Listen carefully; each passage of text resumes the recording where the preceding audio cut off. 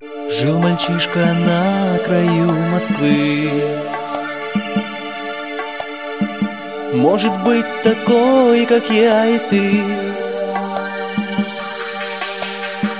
Может шире чуть в плечах, может ласковей в речах, а в глазах побольше синевы.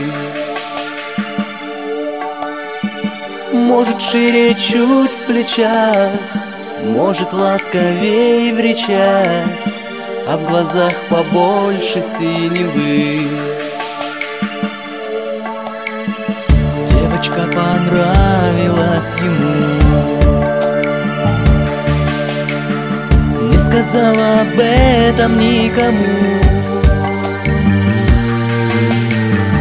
У подъезда он стоял, молча взглядом провожал ту, которая понравилась ему.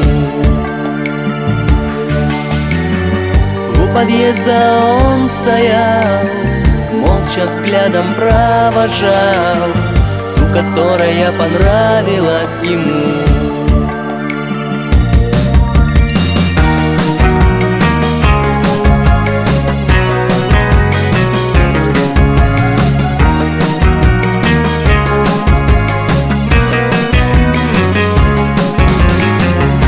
Однажды он решил сказать то, о чем никто не мог бы знать. Закружилась голова, и сказал он ей слова, и сказал он: я люблю тебя. Закружилась голова, и сказал он ей слова, и сказал он: я люблю тебя. Та девчонка гордая была, не поверила в его слова, не сказала ничего, отвернулась от него, не поверила в его слова,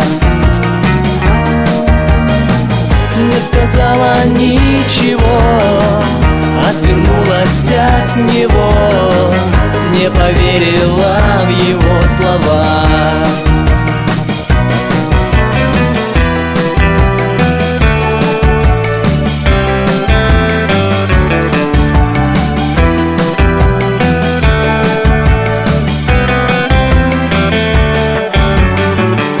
Мальчишка бросился бежать,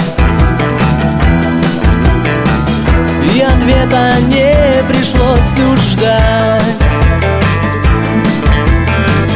А машина из-за угла затормозить уж не смогла, и упал мальчишка на асфальт.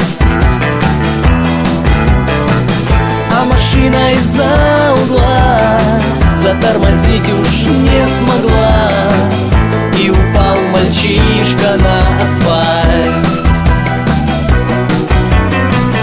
Девочка, следившая за ним, увидав мальчишку недвижим, растолкала всю толпу, тут же бросилась к нему и сказала: я тебя люблю. Растолкала всю толпу, тут же бросилась к нему и сказала: я тебя люблю. Вот мальчишка приоткрыл глаза,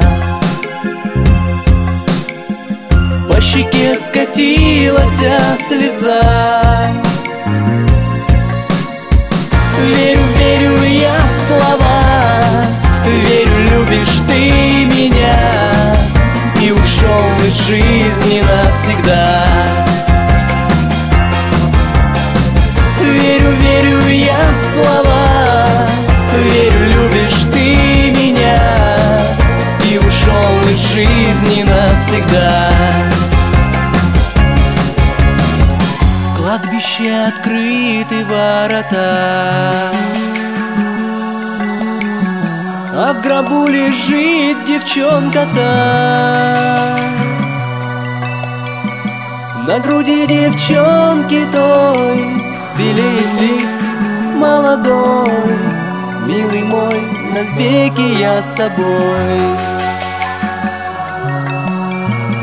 На груди девчонки той белеет листик молодой. Милый мой, навеки я с тобой.